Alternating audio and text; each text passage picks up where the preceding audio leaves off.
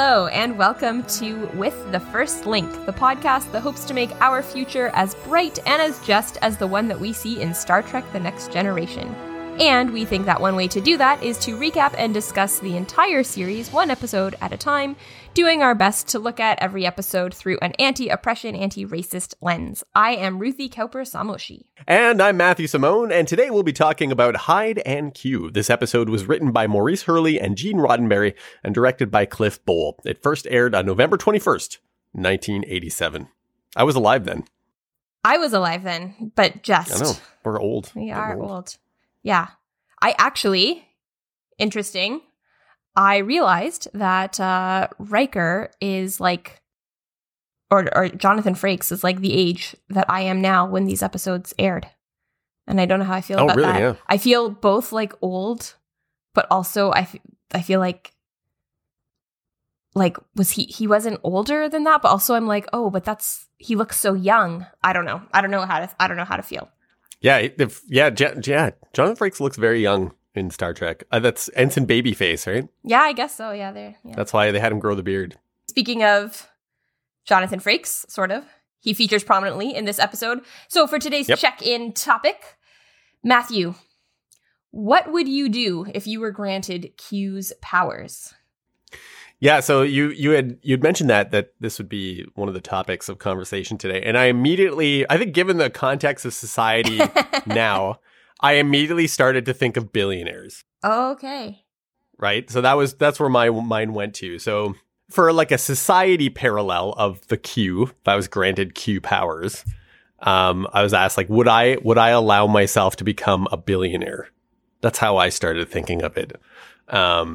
And I wasn't sure. I think they try to draw parallels to like what the bad side of power is in this episode, and I think that certainly there's that in our society. Like, it's hard to say that someone can accumulate that much power without like oppressing somebody. I would like to think that if I was granted the powers of the Q, that I would do good with them. Like, I would want to do good.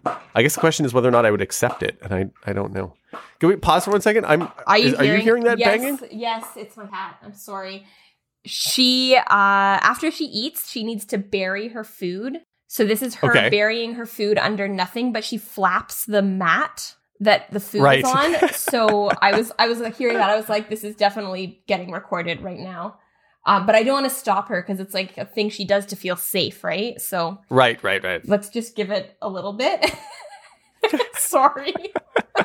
I was like, do I call attention to this or just that needs to go in the podcast? Okay. I think I'm sorry, that's my cat burying their food. Yeah. All right, do you want to just continue? I think that was it. It's like, do I believe that I would use power for good? Like, and I often think right now, like a billionaire class in our society who we believe are people that would be capable of solving so many problems. At least that's the impression I think that we get is, and then are they? What do they do with all that? Like, what is done with that power? And I think in this case, like, as we're going to see, like, Riker wants to do good with that power. I would want to do good with the power of the Q, but would I? I would like to think yes. I think, but then it's like, kind of like the same idea as this would sort of also be an ultimate test of the Prime Directive. Like, there's a reason why that policy is in place, because if we start meddling with things and we don't have like a full understanding of the scope of what we're doing, maybe that can lead to something worse. I don't know. So I would like to think that I do well with it. Every time I indulge sometimes and will buy lottery tickets. Oh, really? Yeah, from like I allow myself to get once a month. I will buy a lottery ticket, and I always fantasize about what I would do with the money. And usually they're always like, I want to, build a school for my friend Esther who lives in Sierra Leone, who's like runs her own school right now, but she like always is renting school buildings. So we'd like buy her own building, and I would like pay off my friend's school debt and help people. I think. Sorry, can you hear that? Yeah, she's on top of her cat tree yelling at the ceiling. That's awesome. She's like, I've eaten and I rule the universe. Hear me roar. What would she do with Q's power? This is the question. Tink. Yeah, what would a cat do with Q powers? That would be dangerous, I think. It would be so dangerous. But, I mean, would it be less dangerous than some humans with Q powers? So, okay, interesting. Like, I think that billionaires is a really good, like, analogy or parallel because, yeah, there are so many problems that can be solved by throwing money at them. And also there is, like, so much damage that can be done when people hoard wealth. And people with a lot of money are definitely have a lot of power, for sure. When I thought of this check-in topic, I was like, oh, I'm curious to hear what Matt would do. And then I was like, what would I do? And I thought about it for not very long before I came to the conclusion that I likely would not do anything if I were granted Q's powers. And I'm saying, like, actually, like, Q's powers, not if I had, like, billions of dollars, because I would be so terrified that I would, like, mess something up. Mm-hmm. You know, like the unintended consequences, or I would, okay, this is a thing that I think would be good to do, but what are the implications? And yeah, I like, if with Q's powers, could we, like, solve hunger all over the world? Yes, probably, but I would, like, worry that would somehow throw something else out of balance or something. And then, like, even saying that out loud, I'm like, okay, but, like, it's already out of balance because we have people who have way more than we need, and we have people who have nowhere near as much as they need. Basically, I cannot be trusted with that much power. I don't want it. No, thank you. We've seen in the last couple days, like, threats to how democracy functions in parts of the world. And that's, like, the whole point of democracy, is that, like, we share power so we can collectively, like, make decisions together. Yeah. Like, there's a temptation to have that kind of power because you're like, well, then I can do anything. But also there's a dark side of that is, like, well, then I'm subverting other people's decision-making abilities as well. Like, how would I take that into consideration, or would I or not, you know? Yeah, for sure. And we'll get into this, obviously. But I think the premise of this episode is really, really interesting. Whether or not it was executed super well, I don't know. But it raises... You're not sure? Well, we'll talk it out and we'll decide. But I think it is a really, really interesting idea. This, like, you know, you have a character who can literally do anything, decides to grant that power to somebody else, and what are the moral implications of having that kind of power? And at the very least, I think we should be asking or questioning what we do with power. Yep. That's a really important thing. And who gets to have power and who doesn't get to have power, and then who gets to make that decision. And that's important too. And I think, you know, that's one of the points that I think they're going to make it is in the episode as well. Who gets to finally make the decision as to who has power and who doesn't? Yeah. You know, I just sort of maybe one last thing before we get into the episode, something that just occurred to me when you were talking about, like, what do we do with power, and we need to kind of question that. I remember someone telling me once upon a time, I can't remember exactly who it was or the context. It was in the context of education, and teaching and empowering students. But they were basically talking about, like, the difference between the power to do things and having power over things. So when we talk about students having power, and it should also be, this is what it should be with anyone having power. That means you have the power to do things. It doesn't mean you have power over others. And I think, like, with Q, like, Q has the power to do things and then uses that to have power over other people. Like, uses that to have power over the Enterprise and the crew.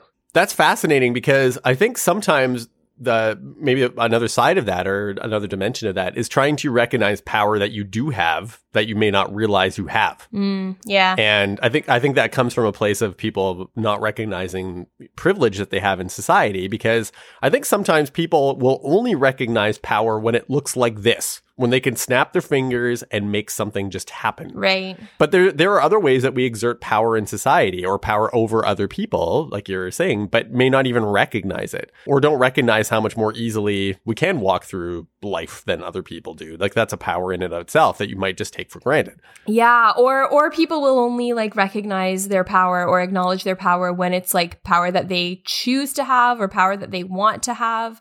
But, like, you know, if you have the kind of like one thing that I always think about in terms of like my relationships with people is like if I have, especially like as a teacher, that I have, you know, my relationships with students, if a student like looks up to me in such a way that they will do anything I say just because I say it, that I have to acknowledge that power as a teacher, whether I chose to have it, you know, whether I want this student to do anything I say or not. And I don't, but I have to recognize that I have that power. And so I have to be very careful then with my interactions and with what I ask of that student, because even if it's not like that kind of relationship, but even just the fact that I have this inherent power over students, even if I want them to feel comfortable saying no to things, like, you know, if I ask them to like a favor for something, need volunteers for an event or whatever, I need to recognize that power that I have over students, even if it's not power that I like directly chose to have over them. We're going to see some of that dynamic too, because you have someone in the episode who has to wield power as a leader, just like you would have to in a classroom, and is the captain of a ship and kind of calls what's going to happen because they're someone who's accustomed to having to be responsible with power, you know, with authority. Yeah. All right. Well, let's dive in. Let's dive in. In this episode, Riker receives the gift of Q's powers. Sorry. It's a good summary. Just as an aside, I meant to ask if you wanted to add anything to that. I couldn't think of anything else. Was I given that power? You're given the power to write the episode summary. No, I think that's good. That's what happens. And has to wrestle with the moral implications therein. And what an episode it is. We get a little bit of exposition at the beginning. The ship is on its way to rescue survivors from a mining explosion on Quadra Sigma 3. They've just dropped off Deanna Troi. She's not in this episode. We don't ever really find out why she's visiting home, apparently. But I have an important question to ask you, Matthew. Oh, okay. Did you notice the wallpaper when they're setting up sickbay? No. Okay, I don't know if I can describe it. I don't know if I can like find the words to describe it, but it's a very 80s wallpaper. It's got like paint streaks and polka dots. It is the 80s in space, so that does make sense. Yeah, but it's like the wallpaper is like all 80s, but except that it's done in different shades of gray. Yeah, well, yeah. Because, you know, it's very pastel-y, the future. It's so weird. Just how it is. It's just a gray. It could have been like neon or even like, you know, different shades of like pink and turquoise, but like lighter ones. But no, this is all gray, 80s pattern. Nice. So they're on their way to do this. They're getting sickbay ready. They've got like 504 survivors. They're going to beam up, but they run into Q's force field. Yeah, it appears. And just in case you didn't remember from a couple episodes ago, Data's like, it's Q's force field. It's that very same one we saw at Farpoint. Q shows up and Worf and Tasha make this like dramatic leap over the rear console of the ship. Yeah, I love that. They both did that. Yeah. Your phasers work from the other side of the room. They could have just pointed their phasers at it, but they have this like moment where they jump over the console. That's pretty cool. I like it. Yeah, and he shows up first as like, he calls it an Aldebaran serpent. It's like a crystal ball with 3 serpent tails coming out of it, basically. When I was a kid, for some reason, I thought that that's what Q looked like. Like that was his that's his actual form. Yeah. But I realize now that no, that's just some serpent from some planet. I thought so, like, as I was watching the episode, and then when he said, like, oh, I'm not an Aldebaran serpent either, I was like, oh, that's not Q.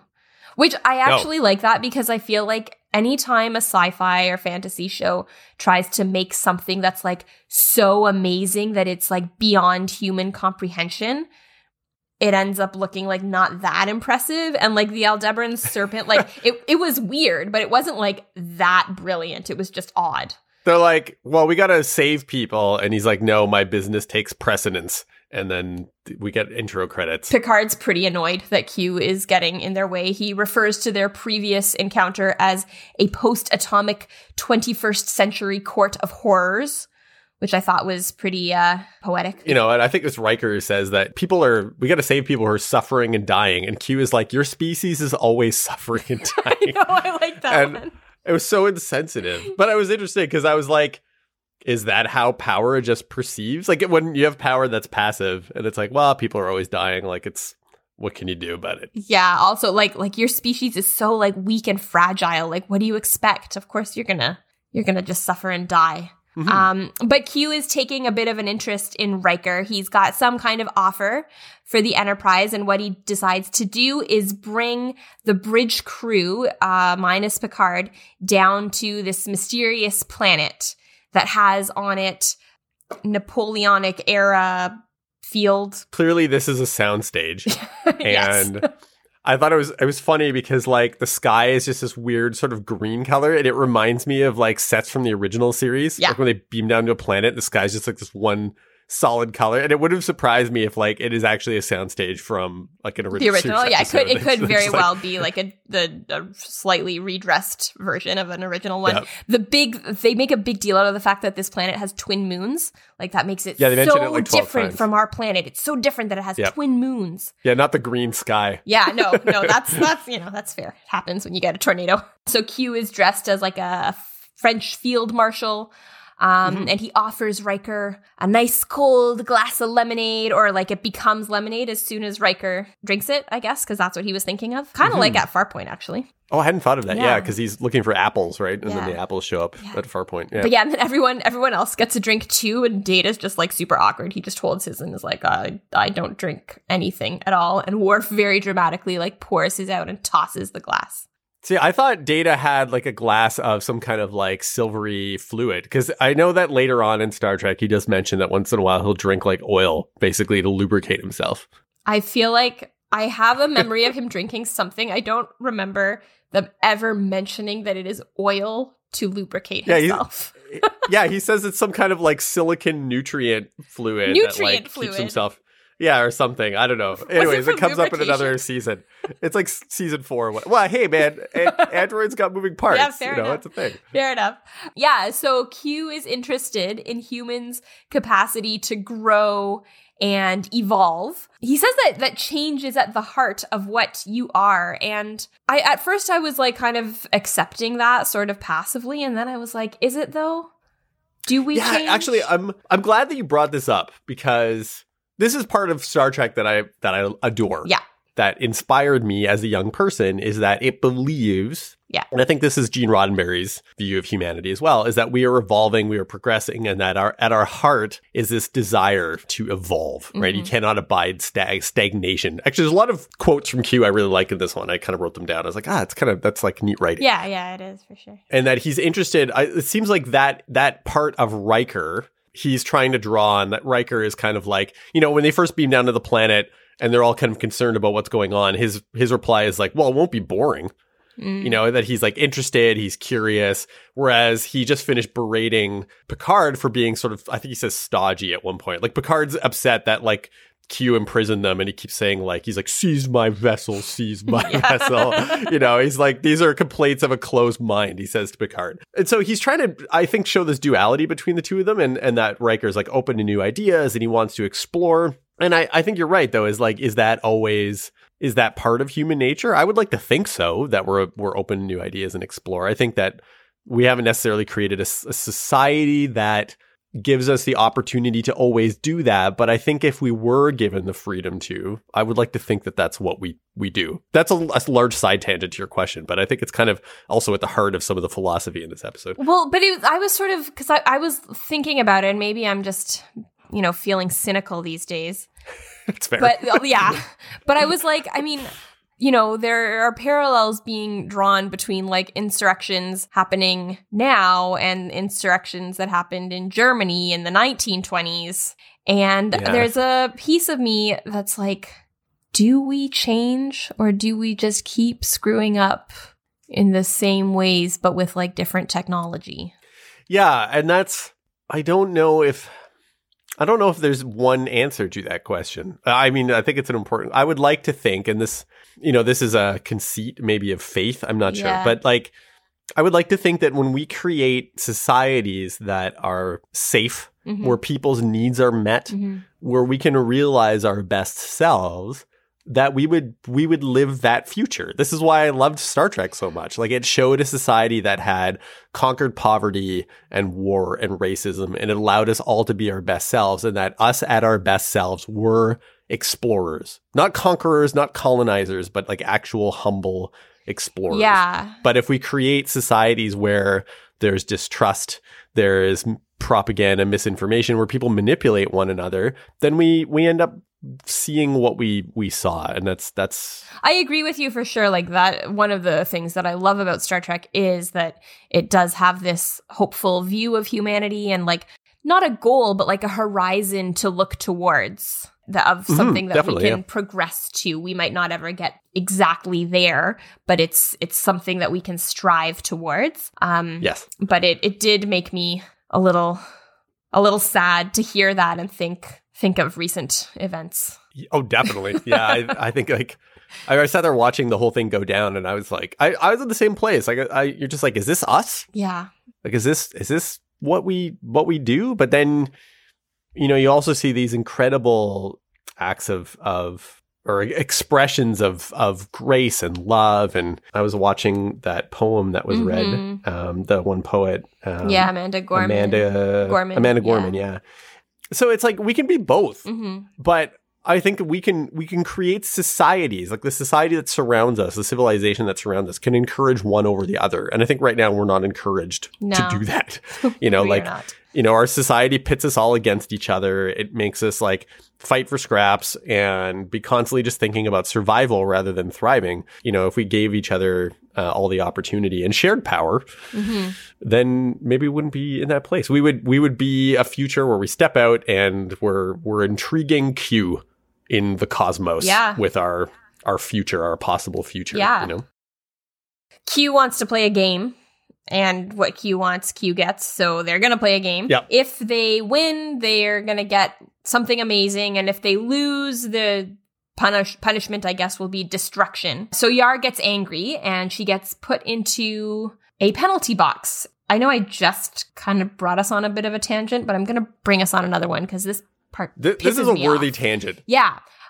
This is exactly what happened in Farpoint. Like, yes. Tasha Yar speaks out and gets punished. And like, as much as, you know, I suppose one could say, well, yeah, she's getting punished by Q and Q's being a jerk. So what do you expect? Like, she's also getting punished by the writers. Yes. She speaks out and she gets put into a penalty box. And if anyone else screws up, she's going to die. She's going to disappear.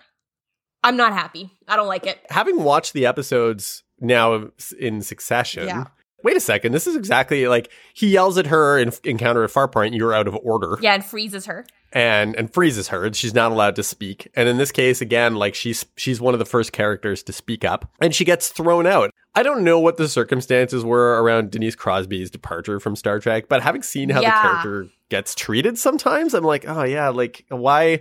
Because I actually really love Tasha Yar. I think her backstory is interesting. I think the character's cool. I think she'd have cool things to say, but it's like every time that she starts to like assert herself as a character, she just gets kind of like tossed out of the scene. I had the exact same thought. And then has this weird interaction with Picard on the ship. It's so weird. Okay, so one thing that I read is that originally Troy was supposed to be in the episode, and some of her lines were given to Yar, which might, I mean, they're still weird lines. Like she's like crying. And okay, I want to say a couple things.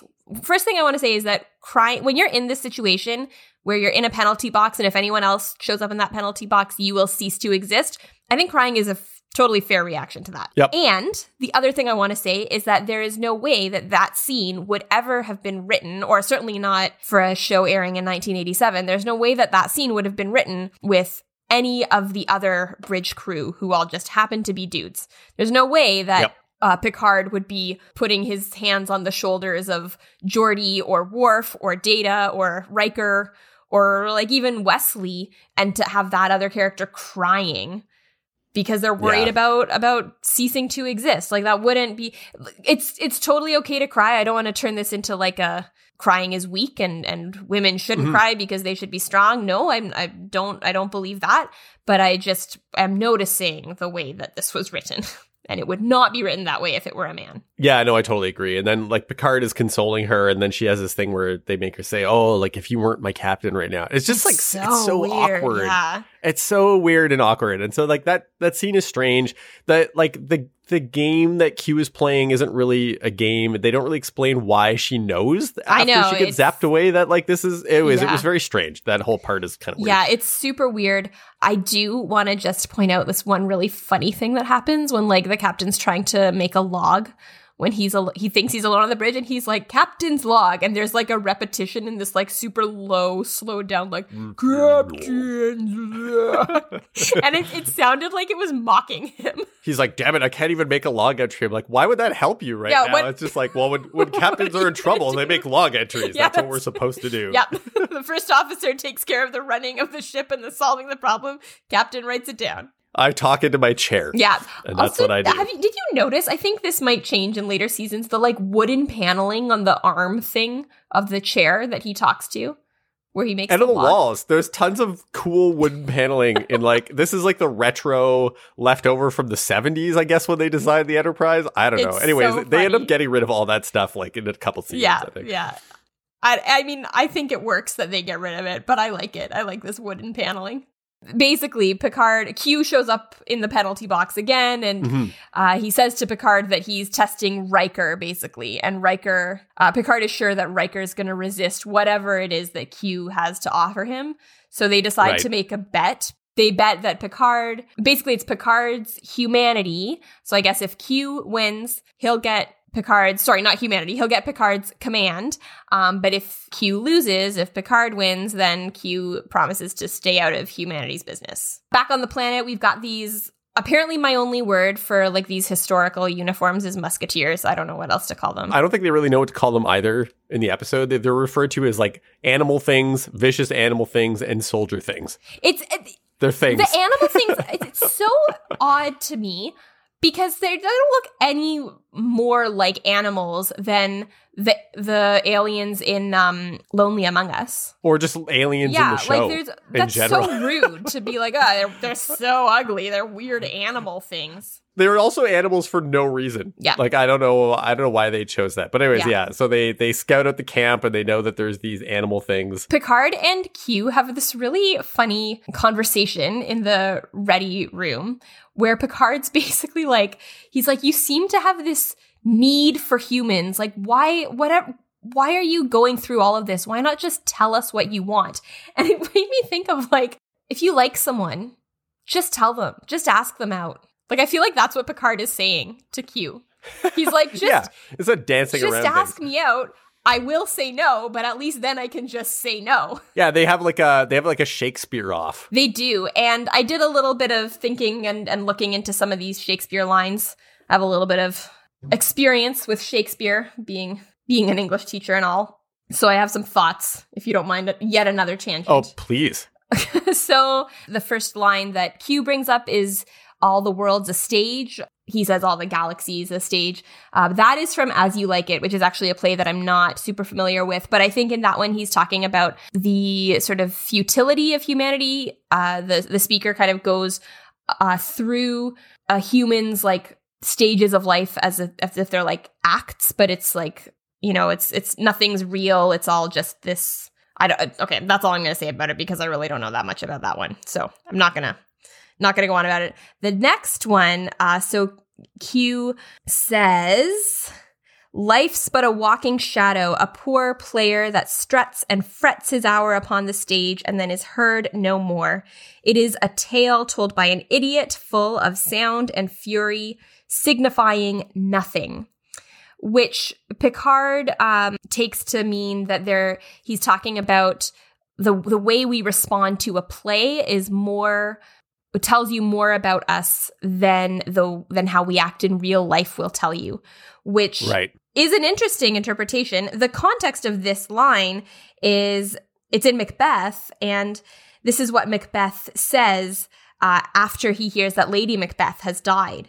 And he's also kind of talking about the futility of life that, you know, he says, tomorrow and tomorrow and tomorrow creeps in this petty pace from day to day to the last syllable of recorded time.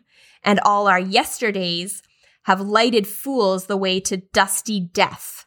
And then goes on to this life's but a walking shadow. So like all of this stuff in life doesn't actually mean anything. So I guess like real life isn't meaningful. So we need this game for you to play to really find out about you. Yeah, and Q mentions, he's like, at some point, it's not the types of games that you play, but how you play them that is going to be of interest to him. Yeah, and then the last one Q brings up is Hamlet, and Picard's like, I'm played by Patrick Stewart. I know who Hamlet is.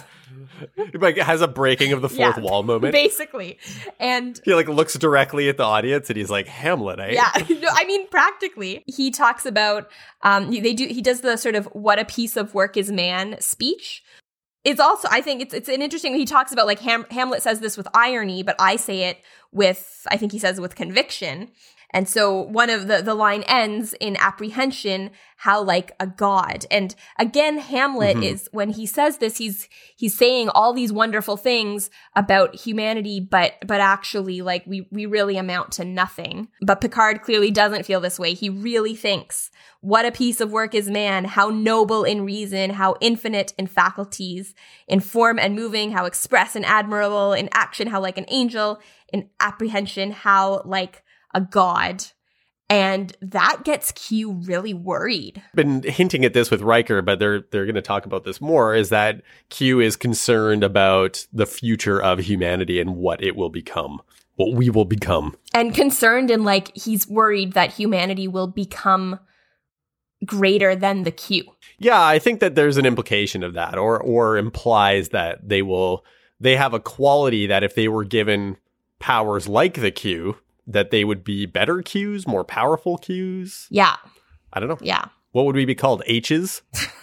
Sounds just as cool. Anyway, down on the planet, back away from the English lesson, these vicious animal things are shooting at them with their muskets. They don't have normal muskets. They have muskets that shoot fireballs. Laser muskets. And then like Riker's like, Data, what do you think we should do? And Data turns around and he's played by John Delancey and he's Q. Yeah, and it was super creepy. That's one of the things I was thinking about, is that like we're used to Data and how he looks, and like that's how it's supposed to be. But when they put John Delancey in like Data's makeup, I was like, wow, that's really creepy, actually. You look weird. Yeah. So anyway, then Q is like, Riker, like, you have the power. Use your power. And he fully does like a little Obi-Wan Kenobi thing. He's like, use the Force, Luke. Riker like waves up his hand and everyone's back on the ship except for him. The ship is back to working. There's been no gap in time. They're still on their course to save the people from the mining explosion. Picard's trying to figure out like where everyone went, and they're kind of like, we fought animal things. Yeah, we can't explain them. They're too ugly. But Riker's still on the planet. And he has this laughing moment. Ha ha ha ha. I have powers now. It's kind of inconsistently written. But yeah, like at first he's like, no, Q, you are a joke. Like, what do you want? He doesn't trust Q. He doesn't trust that this gift comes at no cost. Yeah, and he asks Q too. I thought it was a good question. It's like, it's not just what they want, but he's like, what do you need? Yeah. Like, there must be some kind of need here that you would be willing to do this. And so he says, like, we're growing, that there's something about us, about humanity, compels us to learn and explore. And Q says that it's a power that will grow stronger eon after eon. And it's the word eon that compels Riker, because he's like, well, how far are we going to go? Like, they're basically saying, like, you have this thing, you don't have power, but you've got this will and this desire, and we want to, incorporate it. So join us. They want Riker to become a Q so that they can learn more about humanity, about humans. And Riker's like, no, I'm not going to become a Q. I'm not gonna do it. And Q's response to this is to send now all of the bridge crew, this time including Wesley, down to the planet and disappear. And they don't have their phasers. Worf and Wesley get killed pretty brutally. Yeah, it was actually, I'm gonna mention this. So when I was a kid, I don't remember a lot of the early episodes because I was super young. I was like 6 years old. Like, I remember Wesley getting stabbed and being really upset about that. Like, it's gruesome. He's a kid. And he gets, like, impaled through the back. And he's, like, sitting there, like, grabbing. I remember feeling that really disturbing when I watched it. It is disturbing. I don't blame you. And it's very gory for Star Trek. Star Trek doesn't usually get that gory. But it's okay. Because Riker saves them. He saves them, and he has this weird, funny hand wave thing that he does. Yeah. And he's like, damn it all. And he sends everyone back, and, like, Worf's good, and, like, Wesley's fine. As soon as they're all back, he's standing in this new pose. He's, like, smug, and he's got his arms crossed. He's like, I want a conference with everybody because we're gonna talk about this now. This is where I'm like, it's, like, the acting is not... let's say phenomenal here. It was a leap. It was a leap. I feel like it's not just the acting. I feel like it's the writing as well. I wonder if, like, we're spoiled. In contemporary storytelling time, like, we're spoiled by things like Netflix and, like, streaming services where they could sit down and you could tell a whole story, like, over an entire season. Yeah. And I was thinking, like, this would be a kind of cool story to tell over the course of an entire season. Because you could see the development, You get all the same characters, like, same Star Trek era, but you have, at the beginning of the season, Q shows up and tempts Riker with, like, the power of a Q, and you have it evolve over, like, even a couple episodes would have been really interesting. But that's not how storytelling was on TV, so they gotta cram this all together and they gotta make it work, and they do what they can. Yeah, and so, like, it is a huge leap. They kind of temper it a little bit, so Picard basically, he's like, I have no idea how to advise you, but the advice he gives is, if you don't plan on keeping this power, don't use it. Because then you won't be able to give it up. And Riker promises that he won't use it. That's a tough promise. It is. And then he's tested in it right away because they go down to this rescue mission and there's this little kid crushed under rocks. Yeah. And he probably could bring her back to life, but he doesn't because he promised not to do it.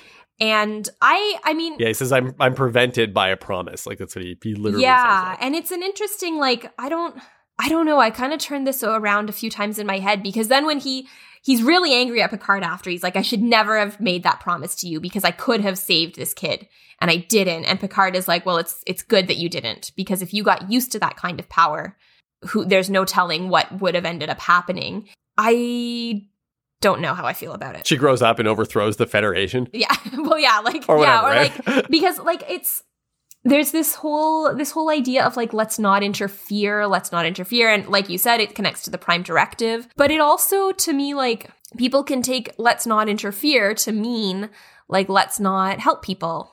That's not our problem. It was okay for you to save Wesley and Worf because Q was hurting us then. But when there was this explosion at a mine, and, I mean, let's be real here, Starfleet probably benefits from these mining operations. But when there was an explosion at a mine, it's not okay for you to save this little kid. That's a really good point too. It's also thinking about, like, well, what's the context of the power and where do we have responsibility, and you know, this is why the Prime Directive as a philosophy in the show is I think is really important to think about. At what time are we leveraging power in a way that's actually interfering or interrupting? And I guess what I'm trying to say is it might have been there's not enough space maybe in the episode to go that, like, deeply fine grain into the philosophy, but that you have to think about that as well. Like saving this girl because she's part of an actual Federation mining operation is not the same as going off to some alien world and, like, overthrowing their government. Yeah. And, like, yeah, I mean, the whole idea, I think, with the Prime Directive is they don't interfere with civilizations that don't have warp power, because if they were to do that, then they, like, if a civilization has warp capabilities, then that somehow, like, that levels the playing field at least somewhat. Yeah, they're looking to reach out into the universe to make contact. Right. Yeah. But if a civilization doesn't have that, then you have inherently more power than them. So there's no way for it to be, like, fair or equal or whatever. Yeah. But and like yes, that does make sense, but it is also, I mean, we've even talked about, like, limitations with the Prime Directive, even, like, in the first episode with this being that was being enslaved by the people at Farpoint. Right? Yeah. Like, it's not cut and dry. You can't just say, oh, well, I'm not allowed to interfere, so.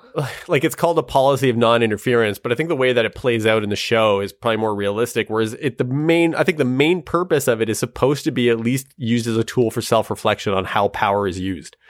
And what are the justifications? And in this case, it almost makes the discussion impossible because the person is omnipotent. Yeah. So at what point does that make it always interference? Does that make it never interference? I don't know. Mm-hmm. So yeah, it is, and that's why the concept of the episode is cool, even if it missteps in places here and there. Riker's like, okay, well maybe I should use this power. So he wants to come back and they gather the crew together. They make this point that power corrupts. That's what the episode's really about. Yeah. Finally, someone just says the cliche line. Power corrupts, and absolute power corrupts absolutely. Yeah, and he's like, well, I'm not any different. And Picard's like, well, you start calling me Jean-Luc now, so I guess we're on a first-name basis. And you know what makes me feel really never uncomfortable is when someone tells me that I have no reason to feel uncomfortable around them. Yeah. He's just like, guys, I'm exactly the same. And except I could do anything. And no one can stop me. Finally, as a way to demonstrate, I guess the banality of his power is he's like, okay, well, I'm going to give everyone a gift. Yeah. Picard is like, sure, I'll let this play out and see what happens. Yeah, it's nice. I just want to point out a little bit right before this happens. Picard refers to Q as a flim-flam man. Yeah, because he shows up as a monk or whatever, or a priest, a friar or priest or something. Some medieval priest. Hilarious. And he's like, why do you have to wear costumes? Why can't you just be yourself? Yeah, the theatrics, right? Nothing but a flim-flam man. Nothing but a flim-flam man. And then Worf's like, flim-flam man? He decides to read the room and what people want out of it. And I thought it was kind of interesting what he decides to give everyone and who gets a thing and who doesn't get a thing. Oh, yeah. He makes Wesley old. And I thought the actor that they got to play old Wesley's hilarious because he looks nothing like Wesley at all. He's got this huge giant chin with a chin dimple and stuff. 6'5", he's a foot and a half taller than he's massive. It's like how much growing do you think that Wesley has at his age already? It's not like when you get older you just keep growing. They're like, here's Wesley at 80, he's 20 feet tall. It's like what are you doing? Yeah. So he's like, okay, Wesley wants to be old because he wants to fit in. So I'm like, okay, I can see that. Obviously, that's a terrible way to do that, but all right. Data wants to be human.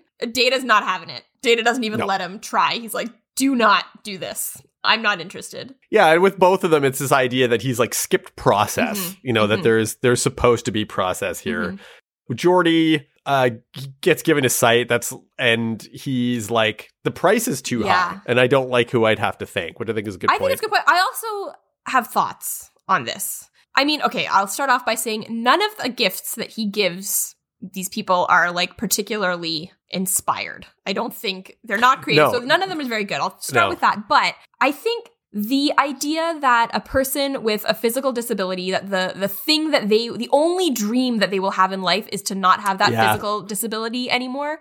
Yes. It's pretty ableist.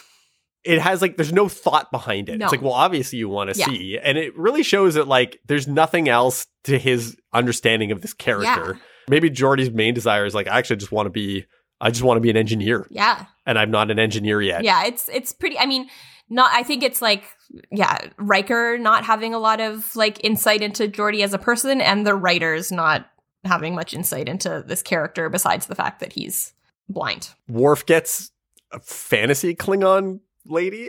Yeah, also not a particularly inspired. No, it's well, you feel disconnected from your homeworld, I guess. So, which is true. That is a thing about Worf. I don't understand why, all of a sudden, Geordi gets angry about it. And he's like, this is your idea of sex? Which is kind of, I was like, where's that? I don't know why that had to get thrown in there. Yeah, it was pretty shamey. There was, however, I would like to say, I watch with subtitles sometimes when Worf is growling at the Klingon fantasy lady. The subtitles were seductive growl. That is pretty awesome. That has to be a meme in and of itself. Yeah. Seductive growl. Yeah. Seductive growl. But Worf also is like, no, I don't want this. That's not my life anymore. Yeah, which he's like, okay, I've left my world and I'm trying to integrate into this world now. So again, it's they're trying to. this will evolve and change, but at this point, he's trying to say like, no, this is where I'm at with my life now. So it's also Riker like misunderstanding. Yeah, not getting him at all. So Yara gets nothing. Beverly gets nothing. So all the women in the room get nothing. Yeah. Other men get women, but women don't get anything. This would have been another interesting part with Yara to maybe sort of dig into this a little bit more. Yeah. What if he said like, I could heal all your trauma. Yeah. Like I could change your past so you didn't, because, we get these sort of flashbacks about Tasha that she grew up in a colony where there was like crime and rape and it was just like awful and terrible. Again, it's kind of this idea of skipping process. And she's like, no, I like this. I'm a survivor now. I've healed from this. Yeah. It's made me who I am. For sure she would have said that. Yeah. For sure. But what if then he said something like, but what if I could heal your colony? Yeah. Yeah. What if I could make it from here on in that like there was wealth and like we got rid of and then it would probably be like a more tempting offer, right? But we don't get into that sort of like complexity or nuance of what the power can do because he just couldn't think of anything. Because the gifts that he gives are bad. Yeah, they're pretty. Yeah. You know what I do want to kind of shout out though is the actor who plays old Wesley. I think they use Will Wheaton's voice, which is also kind of disturbing to see this massive grown person having this like 17-year-old's voice. But, or not even, I don't know, was he like 14 here? Right. But something about like the way the guy's facial expressions, like he really looks like a confused teenager in an adult's body. Yeah, and he walks up to Riker, even like his body posture, like he's kind of hunched over still a little bit. It was good, yeah.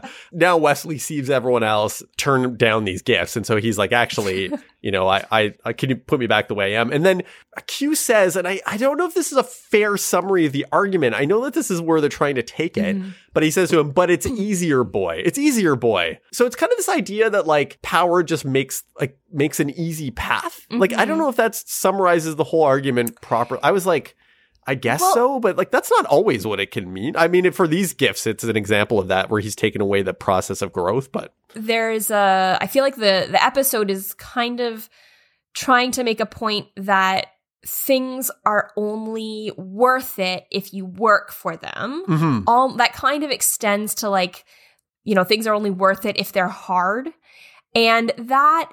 I think your point about like the process of skipping process, I think that is super important. But I also think that like, there's a bit of a danger of being like the easier way is never a good way, because sometimes like I'm thinking this from the perspective of like as a teacher and, when students need like accommodations to make things easier for them, that there can be a way of thinking of that's like, well, no, like it should be hard. And, like school should be hard for the sake of it just being hard because you're only going to learn if things are hard. And that can be really problematic when you're just making things hard so that kids are like, kids have it too easy these days, right? Like, I think that is a bit of a problematic extension of this, which I think the show kind of veers towards. But I also think like with Wesley, I think part of the reason that what I like to think, what I would be feeling probably if I were at the age of whatever, if I were made to be 10 years older, I think like he's in the body of an adult, but he doesn't have the life experiences that help make his brain develop into making like adult decisions. Being an adult, he is still a teenager in terms of the experiences that he's had. So yeah, I don't think so are many adults sometimes. That's true, but I feel like he's kind of like, okay, wait, I am in the body of an adult and I still don't know what to do.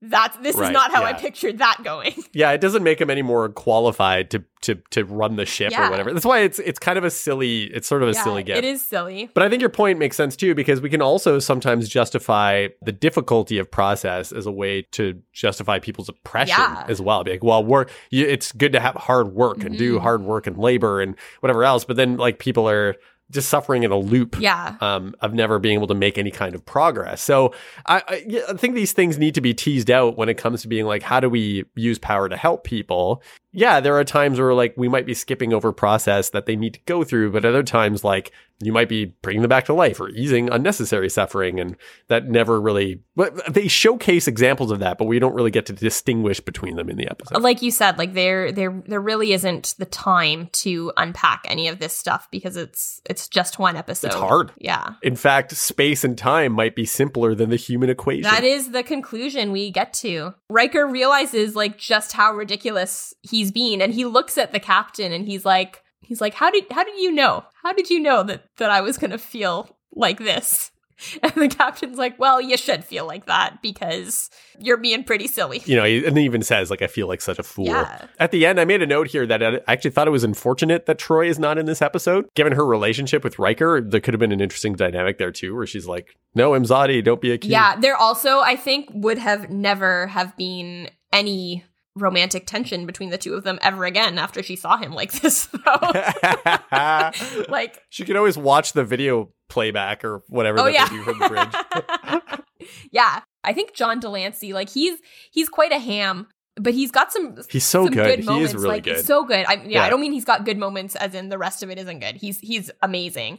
And there are just a few moments like when Picard says like, yeah, Riker, go ahead. I think this is a great idea. And like Q turns to Picard and looks really worried and is like, there's a piece of this that I am not understanding. Like he realizes that it's not going to be perfect. It's not going to go the way he wanted it to go. Yeah, that he's lost. Yeah, and then at the end when Picard says something about their wager, this bet that they made, and he's like, oh, I don't remember any wager. And Picard's like, oh, really? Well, I think the rest of the Q will remember it, and they'll probably be pretty annoyed that you didn't manage to do the thing you were sent here to do.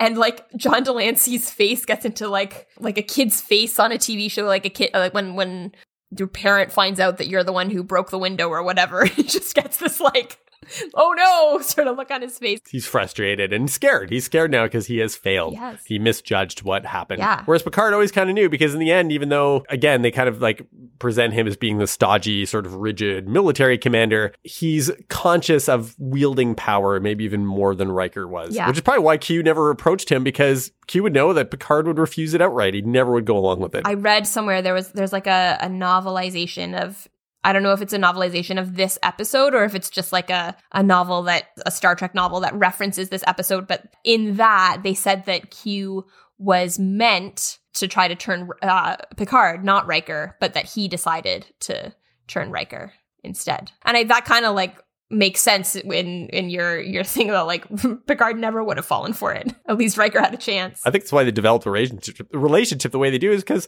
Picard's one of the few like mortal beings in the whole universe that would probably stand up to Q. Mm-hmm. He respects that. He admires it. Q gets whisked away. He screams and yells, and it looks like the Q continuum has like whisked him away because he's failed. Yep. And that's it. They get on. They're like, there's a hole in time. Nothing really bad happened. Yep. Time didn't pass, and we can get on with our lives. No one will ever mention this event ever again. I don't think. They mention it once briefly, but later. Okay. We'll get to that. Right. I do like that little end. It's a little silly, like the ending of Data being like, how is it that the Q can handle space and time so well and us so badly? And Picard says that, yeah, like space and time are simpler than the human equation. Although Data said us, and Data is not human, so it's not just the human equation. Just talking about like life or sentience in general. Yeah, this is why I feel like we need another word for humans from Earth that's not human. No, because yeah. I feel like we talked about this before, but like, you know, Klingons are humans from Kronos, and you know, like Vulcans are humans from Vulcan, and I don't know, Terrans are humans from Earth. Like we need that because human should be able to encompass all of these people. You know what I mean?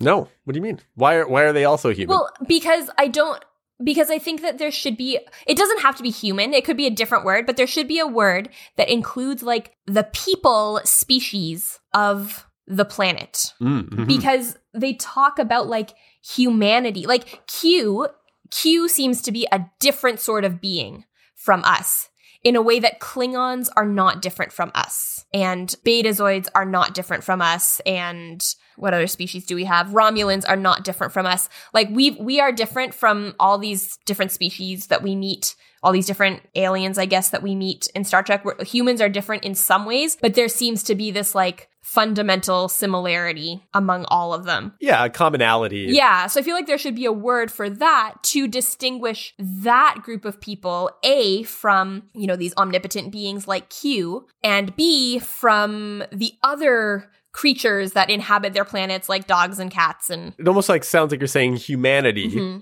but that encompasses all life in the galaxy, like mortal life in the galaxy.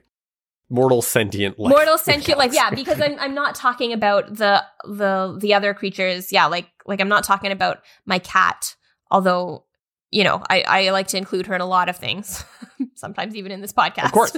But yeah, she's been included in the podcast. But I would say that there is a certain similarity that humans in Star Trek share with Klingons on Star Trek that humans do not share with cats.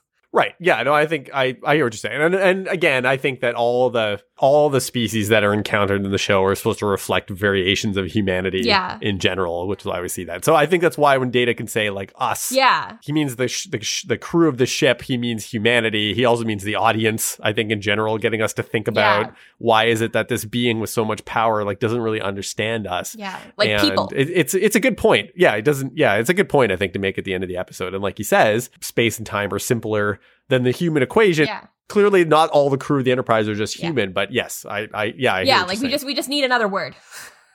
Yeah, we need another word. Yeah, for human or humanity, but that encompasses life through the universe. That struggles in the same way with mortality, with the nature of existence, and with power. Yeah, and what that means. Cool. Well, thank you so much for listening to this episode of With the First Link. If you liked what you heard, please feel free to leave us a 5-star rating and a review on Apple Podcast or the podcast provider of your choice. Our cover art was created by Nathan Nunn, and you can find more of his work at nathannunn.ca. Our theme song is An Amazing Adventure by Flame Lion Studio. You can follow us on Instagram at FirstLinkPod or send us an email at firstlinkpod@gmail.com and let us know what you would do if you were granted Q's powers. I'm Ruthie. And I'm Matt, Seductive Growl.